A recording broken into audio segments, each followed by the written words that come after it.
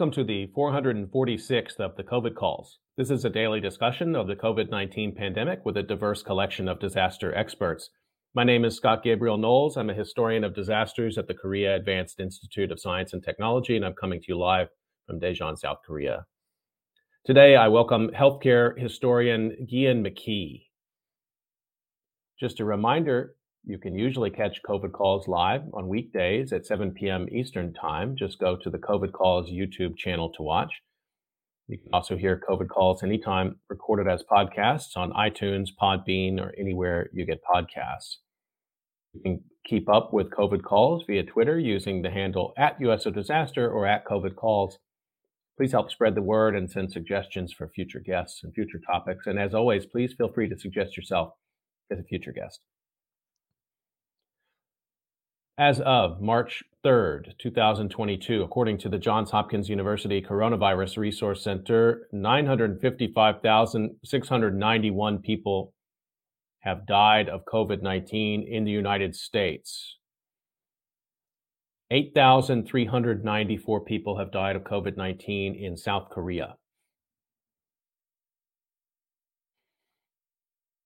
I've been reading an obituary or a story of advocacy for those impacted by the pandemic. I'd like to continue that reading now. The headline, Richard S. Dunn, eminent historian, professor, and author, dies at 93. This was written by Gary Miles and appeared March 1st, 2022 in the Philadelphia Inquirer.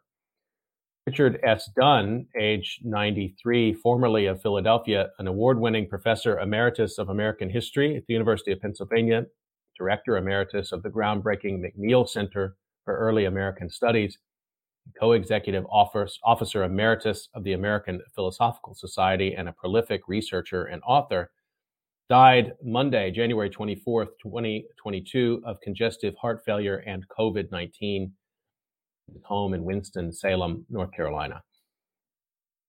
A renowned expert on early American and Caribbean history, he was a professor at Penn for 40 years. He chaired the school's history department from 1972 to 1977, helped recruit its first tenured women faculty members, and won the school's 1993 Lindback Award for Distinguished Teaching. Professor Dunn formed the Philadelphia Center for Early American Studies, now called the McNeil Center for Early American Studies, in 1977, and led that until 2000 in various leadership roles. The center's Richard S. Dunn Fellowship recognizes excellence in scholarship, and its head of staff holds the Richard S. Dunn Directorship. In an online tribute, current director, historian Emma Hart, said Richard's legacy will endure far beyond his lifetime. In 2002, Professor Dunn and his wife, Mary Maples Dunn, became co-executive officers of the Philadelphia-based American Philosophical Society. And for 6 years, they oversaw, among other things, the Society's initiatives on research fellowships, exchange scholars, endowments, and building renovations.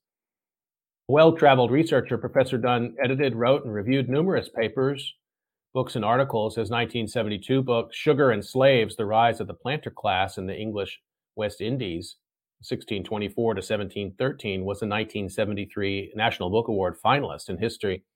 And his 2014 book, A Tale of Two Plantations, Slave Life and Labor in Jamaica and Virginia, won the 2015 Anisfield Wolf Book Award for nonfiction. He also won other awards and fellowships and was a member of many scholarly organizations. He earned the 2017 American Historical Association's Award for Scholarly Distinction and was a member of the American Academy of Arts and Sciences. As an historical editor should, I try to present my findings so as to encourage the reader to draw his or her own conclusions. He said in a 2015 interview with the Junto blog on early American history, he told the Harvard Gazette in 2015, I've had a good deal of experience of writing history from the top down, but now I'm trying to write history from the bottom up. In an online tribute, former students called Professor Dunn a historical giant, praised his alert and humane scholarship. Colleagues noted his kind heart, generous soul, and extraordinary integrity. Born August 9th, 1928 in Minneapolis, Professor Dunn graduated from St. Paul Academy and Harvard. He earned his master's degree and doctorate in history at Princeton, taught at Princeton and the University of Michigan before joining Penn in 1957. He met Mary Maples, a fellow historian, then teaching at Bryn Mawr, at a history convention, and they married in 1960. They had daughters Rebecca and Cece and lived in Philadelphia and St. David's. His wife became president of Smith College in 1985, and Professor Dunn traveled often between Philadelphia and New England, reveling in his role as partner to his wife and entertaining host to her colleagues, students, and friends. She died in 2017. Fan of the Eagles, 76ers, and Phillies, Professor Dunn liked to tell of the time he got bowled over courtside by Sixers star Charles Barkley. He enjoyed opera and the Philadelphia Orchestra and recited Shakespeare on Zoom meetings with fellow enthusiasts. He was a very caring human being, said his daughter Cece. He was always interested in what we were doing. He was a model for me. His daughter Rebecca said, I enjoyed talking things through with him. He always gave great advice. In addition to his daughters, Professor Dunn is survived by 3 grandchildren and other relatives. A brother died earlier. The obituary of Richard S. Dunn, historian who died January 24th of congestive heart failure and COVID.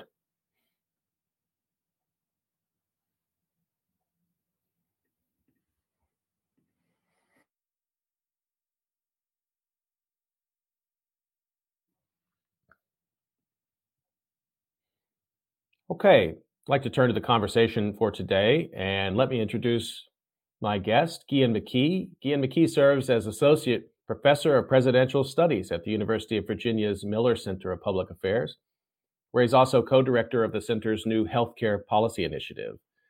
He's the author of Hospital City, Healthcare, Nation, Race, Capital, and the Costs of American Healthcare, which will be published in February of next year by the University of Pennsylvania Press. He's also the author of The Problem of Jobs, Liberalism, Race, and Deindustrialization in Philadelphia, which appeared in 2008 with Chicago Press. And he's the editor or co-editor of 5 volumes in the Miller Center's Presidential Recordings of Lyndon Johnson series. Guian McKee, welcome to COVID Calls. It's good to see you. Thank you, Scott. Thank you for having me. It's great to see you too. I'd like to start the way I generally do, just find out where you're calling from and what the pandemic situation is looking like there. Sure. I'm calling from Charlottesville, Virginia. And just to make for your listeners don't necessarily know the geography, we're about 90 miles southwest of Washington, D.C., about 60 miles west of Richmond. And we're the location of the University of Virginia, which is my academic affiliation. And the situation here, I would say is markedly improved. This part of Virginia had its kind of Omicron peak in late January, about January 25th, as I was looking at the data, and has come down pretty rapidly since then. That said, the cases are still higher than they were back in late November, early December. And if we look at the CDC's new guidelines, we are actually among the 30% of American communities that still are in the high area. If you look at those county maps, it's interesting. There's a swath of orange, of high, through kind of Kentucky and West Virginia, sort of northern Appalachia. And we are right on the edge of that. If you go north and east of us, just one county, you hit the yellow. And by the time you get to Northern Virginia, it's now green. So it's kind of an interesting rolling pattern that we've kind of followed the rest of the state down. So also note it's an interesting moment here in Virginia because our new governor, Glenn Youngkin, along with the General Assembly, passed a law banning school mask mandates. And that took effect this Tuesday. So we're kind of in a new era in this grand experiment that we're all undertaking. And I can report anecdotally at our local schools, the mask wearing is still very high. That's an anecdote of one of the student I have in the schools. But that obviously varies a lot, location to location. Well, thank you for that, for situating us and for that update. I was talking to disaster law scholar Kathy Bergen just last night, and we were talking about the mask mandate issue, and she was sort of walking me through kind of the legal terrain of this. And it's interesting, to think about it for a second that, it's what governors had to do in states that didn't expressly give them that power to put a mask mandate. There was legislation passed in some states early in the pandemic. And now to come to this arc where in some states the legislature have expressly taken that power away from the governor. Right. And from other elected officials across the state. it's not a pathway I would have predicted, but there's so much about this pandemic and how culture has become twisted up with it that's been astounding to me. I wonder what you think about this mask mandate ban. Yeah, well, the fascinating thing to me is really right on exactly those lines is that Virginia's law takes the authority. It's not about the governor; it takes it away from localities and local school divisions. And you and I are old enough to remember when a core conservative principle was deference to localities to determine their own course. And we're now in a very different world, and it's reflective of how politicized all of this has become. And I think you're seeing that certainly in some of the Democratic governors. Glenn Youngkin's Republican, but the Democratic governors that voluntarily lifted their mandates, they left it up to local option. But it's become something where it's now, for at least a large segment of the conservative part of the population, one of these markers of what they expect of their leadership to take aggressive action to limit local authority. His election, so his campaign, the timing is a little bit off of the normal, midterm right. cycle. So we got a preview maybe of what some Republican office holders, and maybe it's going to be different for people running for, local congressional seats versus running for statewide offices. I don't know. But Virginia is an interesting, it's like Pennsylvania. You got everything in one state ideologically. So he wanted to go after the status quo of COVID best practice, I think, but he did it in a very particular way, which is to focus it on the schools. And I wanted to just linger on this for just 1 second more. Is that part of some sort of broader politics that you've kind of charted over time around schools as a weather vane, for maybe new ideological trends in Republican or Democratic politics? Yeah. Well, a couple of nuances. I think Youngkin's the margins of Youngkin's victory, I think, were heavily in the suburbs of Northern Virginia and Richmond. And Northern Virginia in particular had some very long school closures. We did as well, but not quite as long even as Northern Virginia. And I think the frustration there as a result of that among a lot of parents was something that he played very effectively towards. And you had some of the critical race theory stuff as well, but I think that was more of a factor there in getting the Trump voter who might not typically show up in a governor's race to come out and vote. So that's a related but slightly different issue. And then, of course, I think the Democratic candidate, Terry McAuliffe, really walked into that buzzsaw with an unfortunate comment he made about how parents shouldn't have, I'm not getting the quote exactly right, but parents shouldn't have control or input into their kids' education. And Youngkin ran with that and really played to that frustration. And I think it's partly, talking about best practices it's an interesting question. At that time, you can certainly make an argument that was best practice, but so much of this we are learning as we go, as to what was safe or what is safe, what might have been unsafe at that time. We now, and now it's different. So it's one of these tricky things of the relationship between science and politics. As to the larger trajectory of education politics, yes, absolutely. I think this is something we can run back through all kinds of issues, the textbook wars of the 1990s, the debate over national education standards, and how you teach American history, which has, of course, become very live again. And then I'd probably also go back to the history of school busing and racial integration in schools. And as you know, that's a story of housing integration as much as it is of school integration, and the way that we allocate resources, who gets to go to school where, who gets to live where, and the spatial relationships of political economy and race in this country's history. So, yeah, I think it's a thread that of tension over uh, power, over control, over how we assess evidence. In a sense, that sounds very clinical and social scientific, but when we play it out into the culture, that's and political debates, that's really what I think it kind of is. Particularly when we tie it back to COVID policy. Thanks for talking about Virginia politics. People often say, I'm from Texas, so sometimes people say, Texas, follow Texas because that's the future of American politics. I follow Virginia and Pennsylvania because I tend to think that those are states where we're going to see the preview of things to come in upcoming elections. Let me just remind folks that you're listening to COVID Calls. I'm talking to historian Guillen McKee today. Guillen, I wonder if you wouldn't mind sharing a personal memory of this pandemic period for you. Sure.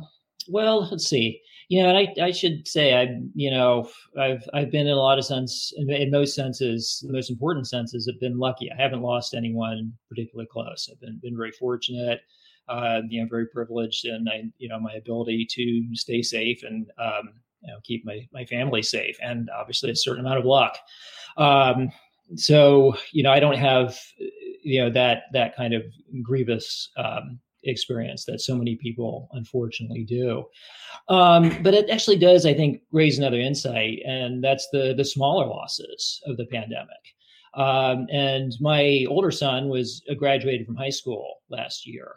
And so I think if I, go right to the core of my experience, it was that process of, March of his junior year, high school shutting down, and then everything that came with the uncertainty, not having it at all a normal senior year. We were able to get certain things back that were important. Sports started up in January, which is a big part of his life. We went back to school 2 days a week in March. So he had some in-person school. But things like, we didn't do college visits. He saw his college campus the day we dropped him off in August. And so for me, I think it's that it's not,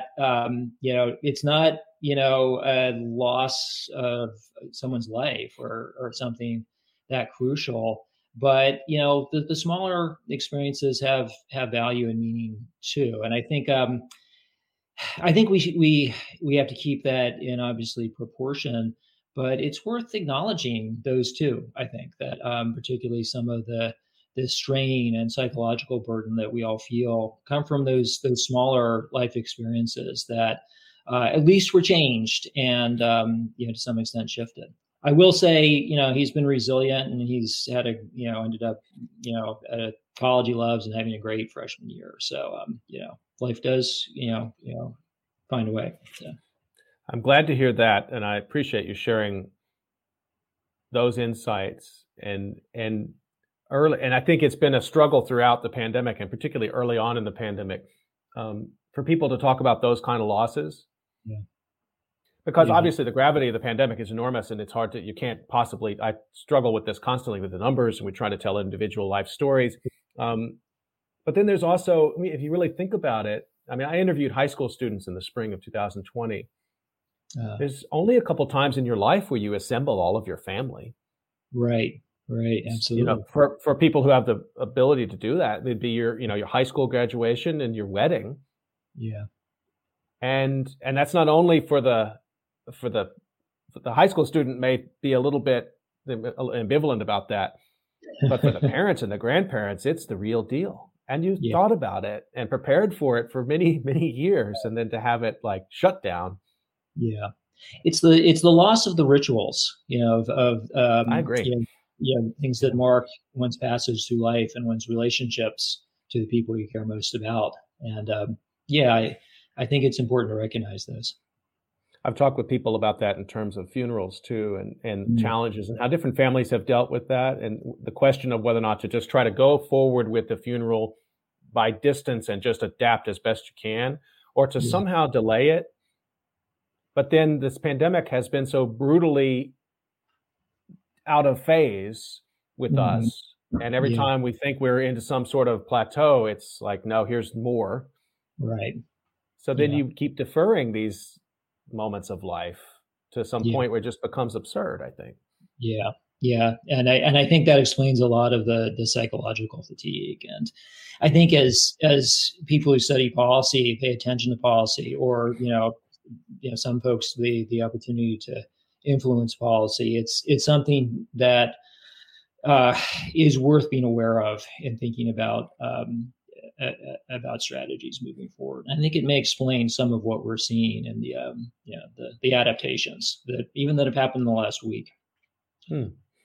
So, what do you have in mind specifically?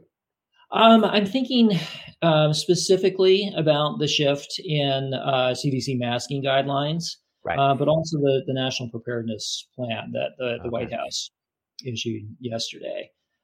We can dig into that now, or whatever. Let me just quickly remind folks. I mean, I love talking to you because we can talk about any topic, but we should talk about healthcare and emergency preparedness are the areas that you're really working on closely right now. Talking to Guillen McKee on COVID calls.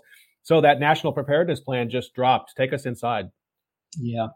Well, the way I like to think about this is this is an attempt to do two things. It's to organize what has been a very chaotic, to put it mildly, response by the U.S. government to the pandemic, and to really map out a strategy going forward. And secondly, that strategy is about finding ways to adapt to the reality of a virus that's going to be present with us. And I actually, that term is mine, to adapt. I really have rejected the idea of living with the virus. I think that's a really problematic concept, because I think there's a degree of fatalism. There's a degree of giving up. There really is in that, I think, an unfortunate, very problematic element of leaving people behind who are more vulnerable. And that's going to be one of our big challenges. I was pleased to see, although they didn't use the word adapt, I don't think, the White House did actively reject living with the virus. And so they're trying to present a proactive strategy. It's across a number of areas, essentially protecting from people from the vaccine and future surges or variants, expanding vaccination. Let's see, I can botch the categories here.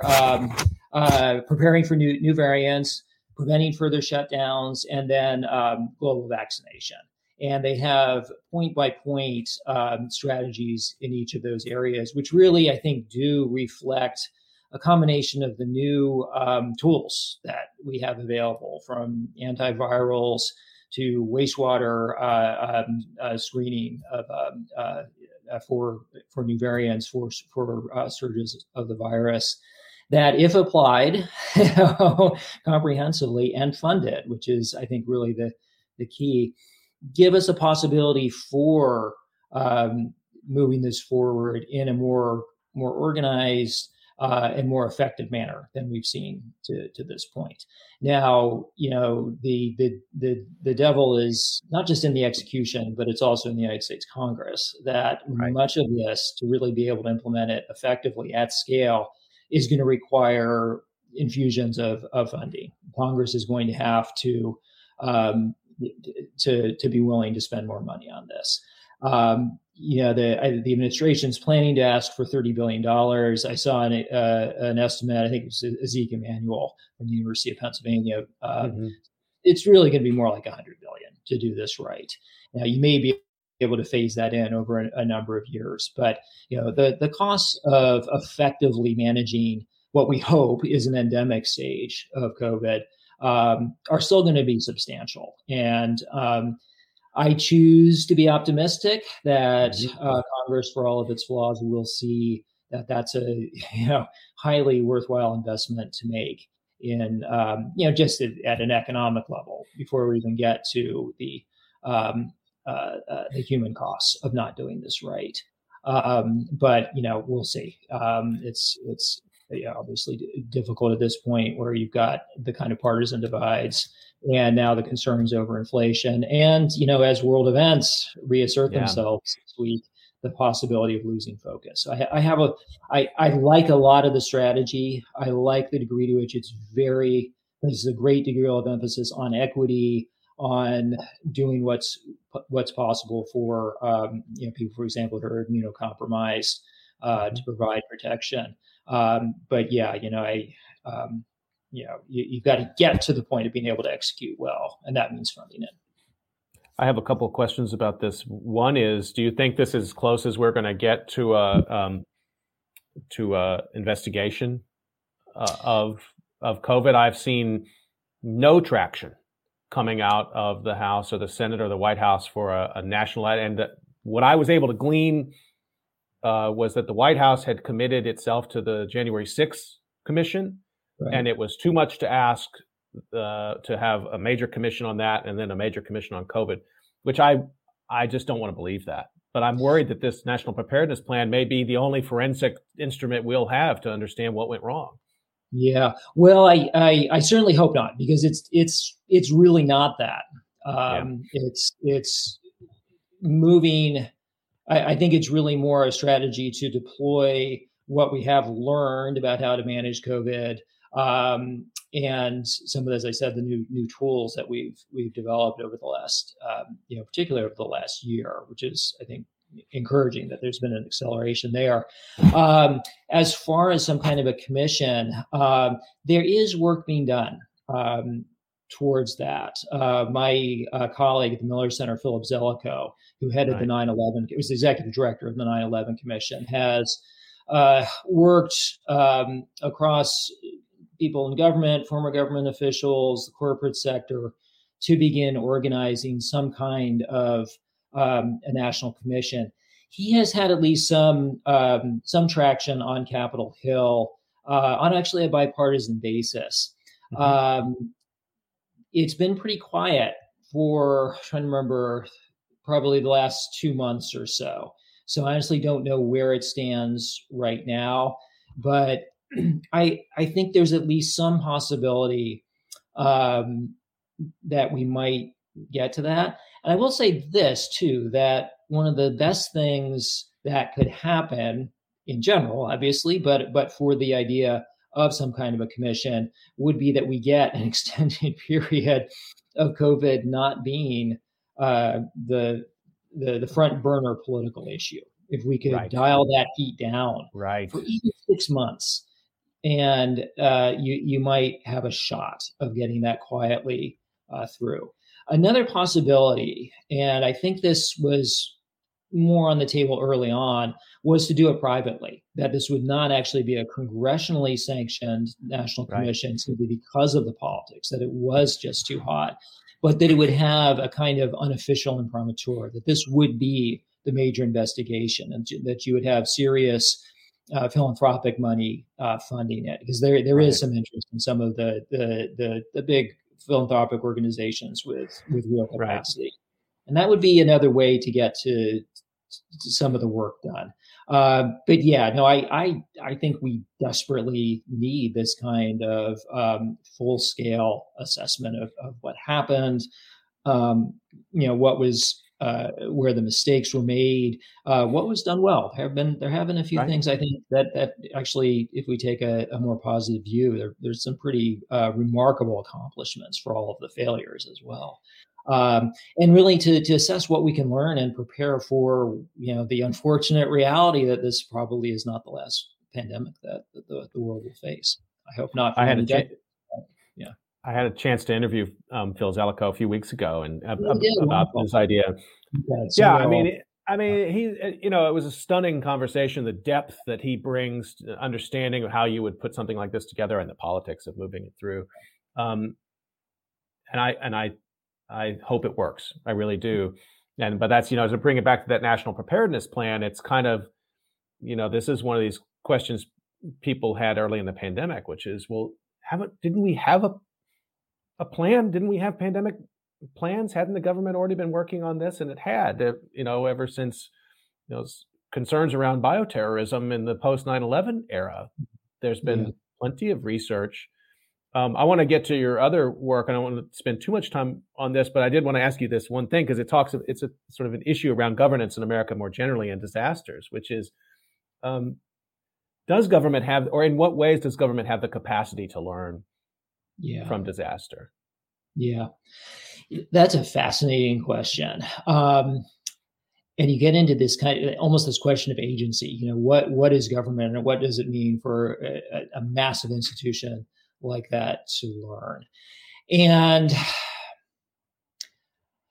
I think that it actually does, but we have to understand, and maybe it's even thinking about it in terms that are different from learning the way a human would learn. That it is this multifaceted, institution across a range of agencies. In the case of the United States, of course, fragmented across federal, state, local, which is a huge issue.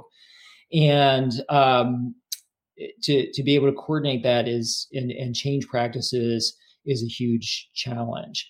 But when the need is really there, as I think it clearly is in this case, I'm struggling a little bit with how to describe this, but there can be both a comprehensive kind of sweeping assessment, which is the kind of thing that you would get out of a national commission, which I think is unquestionably helpful.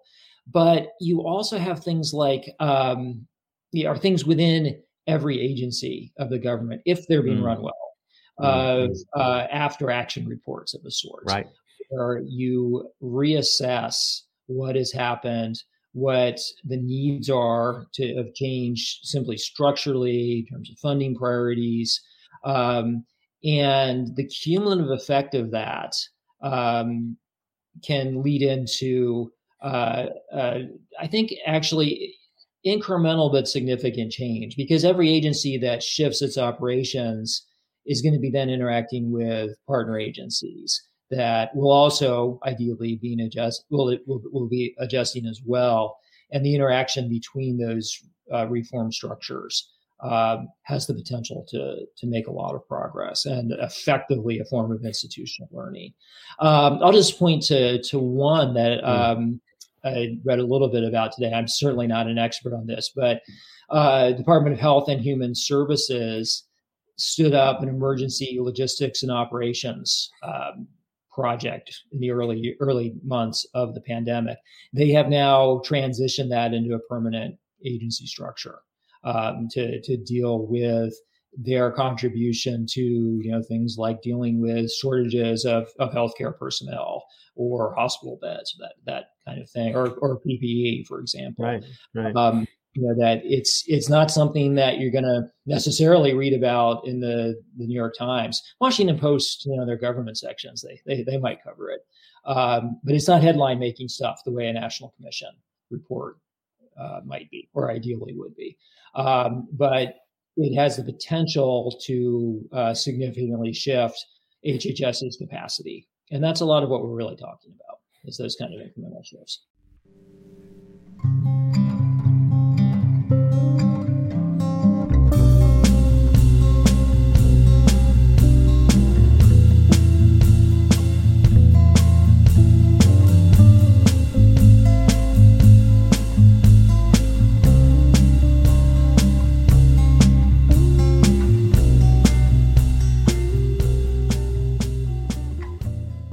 Just let me remind folks that you're listening to COVID Calls. I'm talking to Guillen McKee today, and I really like the way you frame that, which is that when we think about government, we have to maybe consider it doesn't learn the way the idea of learning from disaster is always out there, but governments learn differently from the way people will learn, or even the way that some sort of societal community-based learning might work.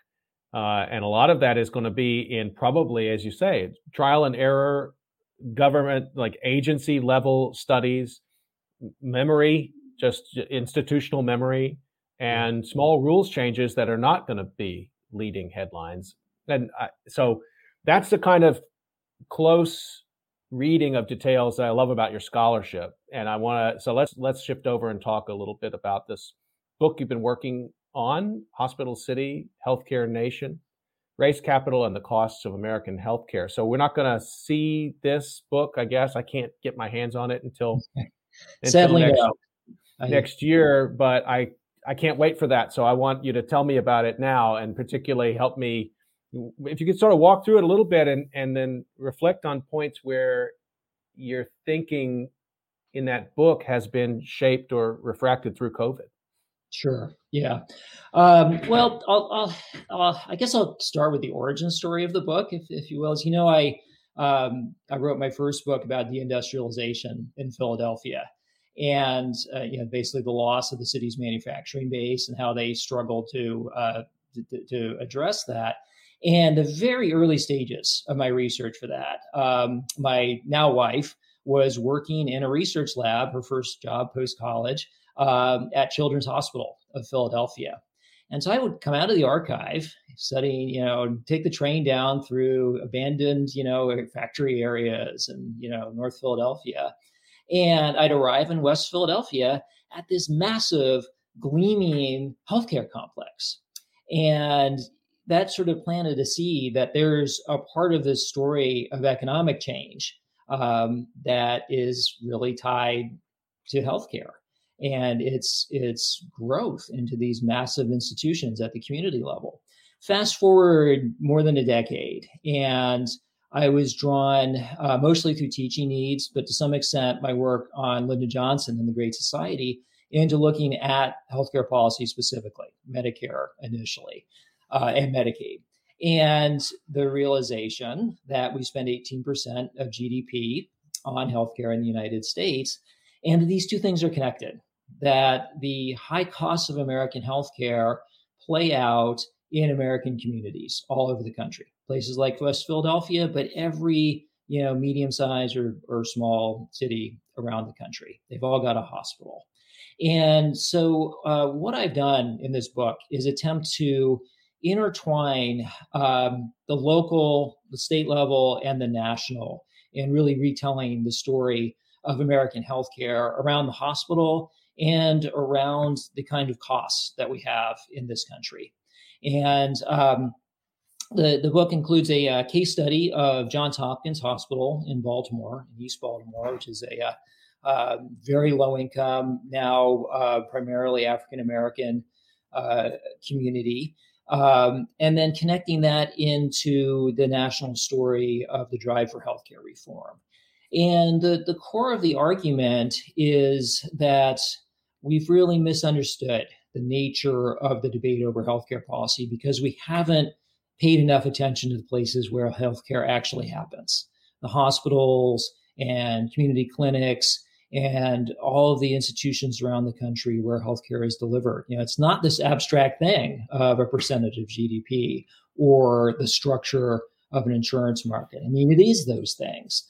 But it's the places where it takes place and then how people are paid and for that work, and then what the political implications of that economic and social presence is.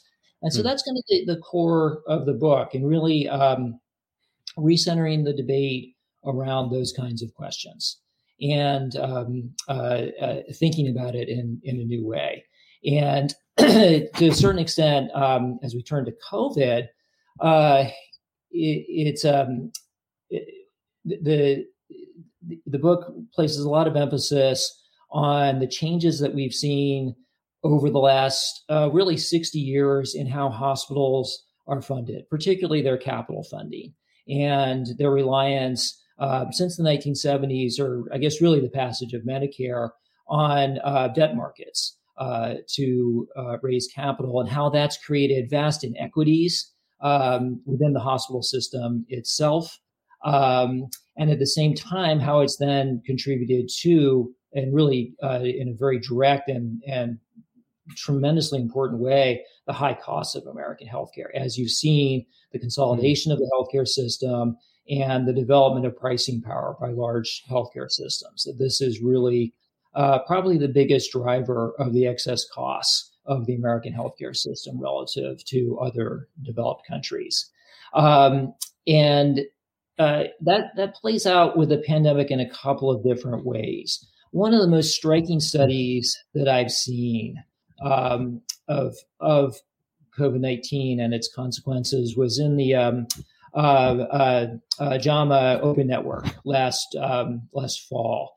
And this was a large-scale study of about 44,000 Medicare recipients who were hospitalized in almost 1,200 U.S. hospitals.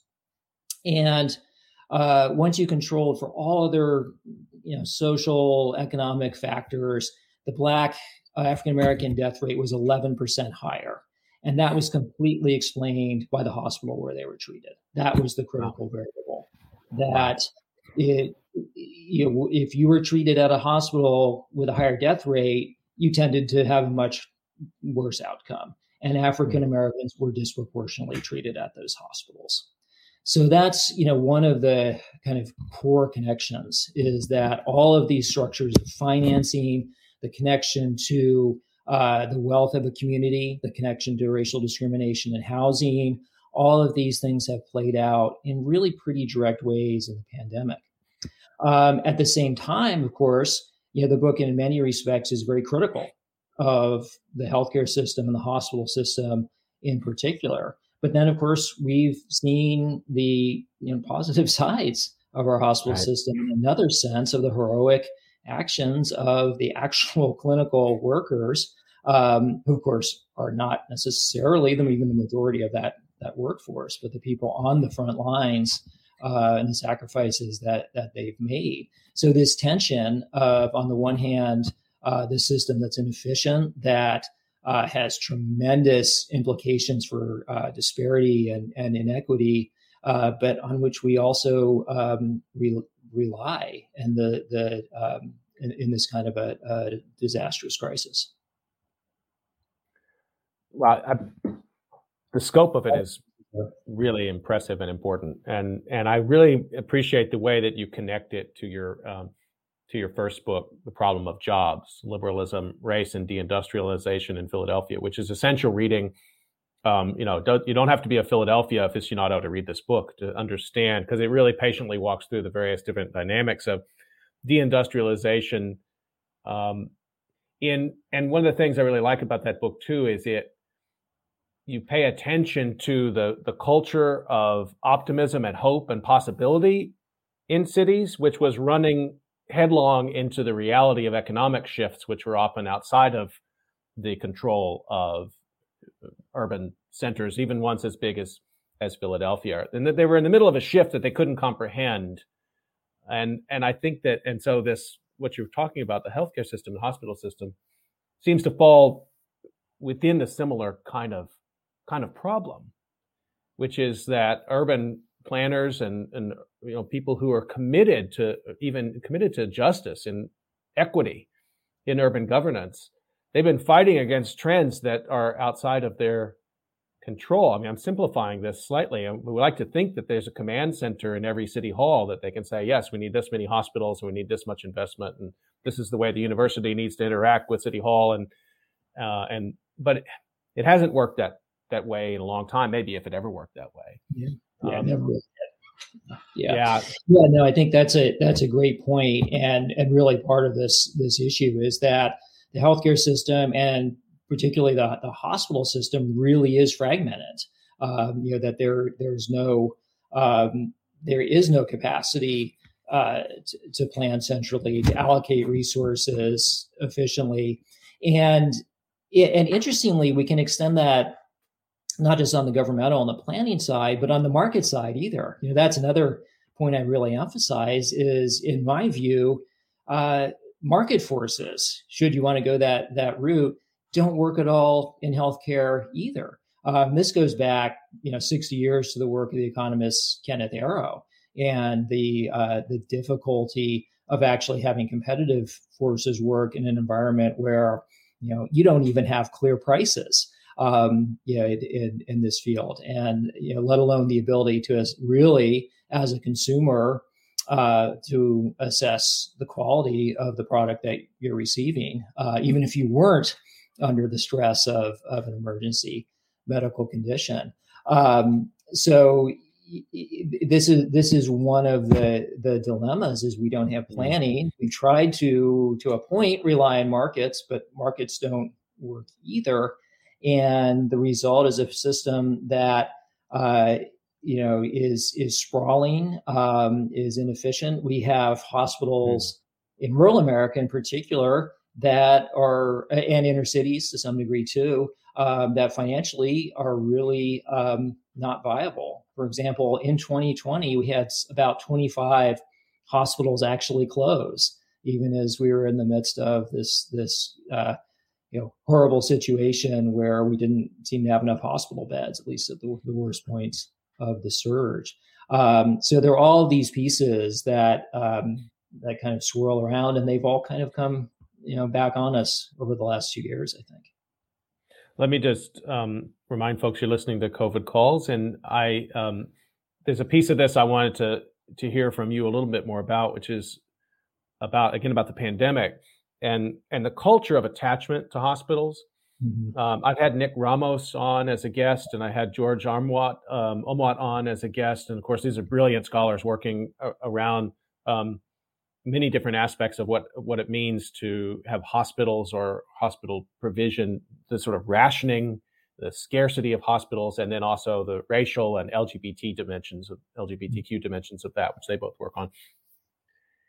In the middle of this pandemic, we got a global demonstration of the power of the hospital and the not just as a place to try to save lives, but also as an empathetic place. And then we got that in a strange way because families couldn't go in. So all of a sudden you realize the absence of that ability for people to be close, ideally close to home, to a loved one who was suffering. So I guess my question in a certain sense is can culture overcome bureaucracy and politics?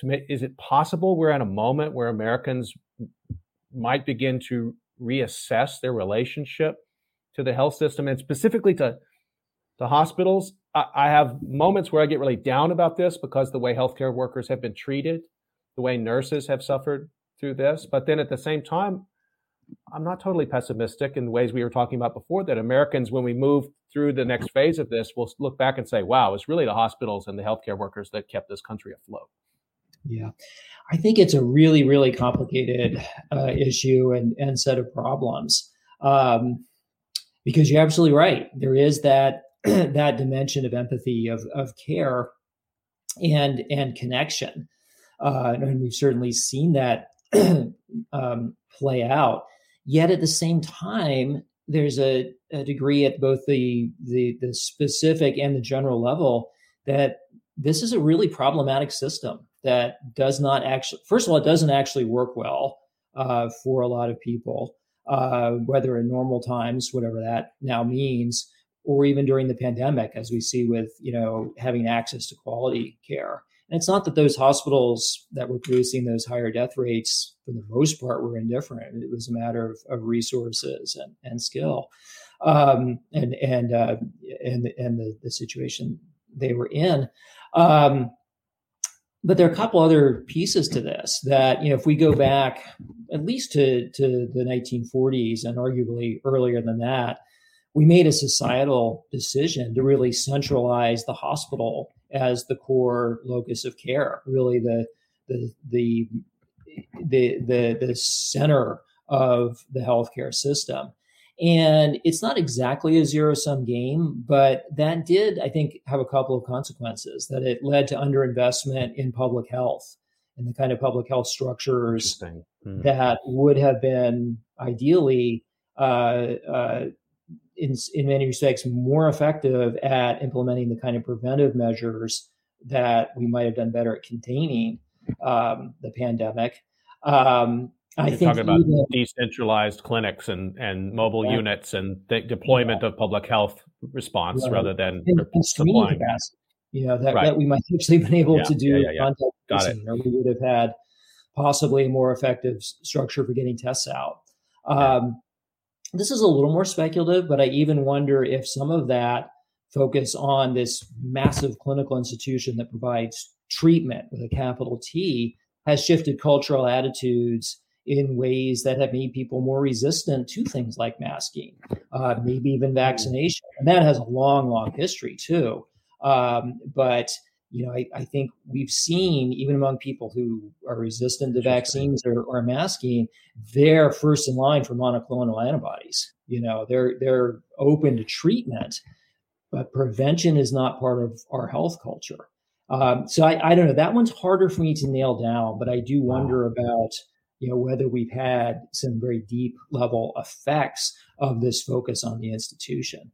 And of course, the other side of this goes back to the larger problems of our healthcare system, and particularly the inability to really build out some form of effective universal health coverage. And I think the ACA did about as well as it could have in the circumstances, and I'm a huge supporter of it. It's also not the system I would build from the ground up. And this is the other thing that my book really tries to do, is trace that story back and show how the growing costs of the system, and specifically the hospital system, fed back into a difficulty to reform the wider healthcare system in the United States. The number of times that healthcare reform was at least constrained or completely defeated, and how often that was tied to cost, and specifically hospital costs.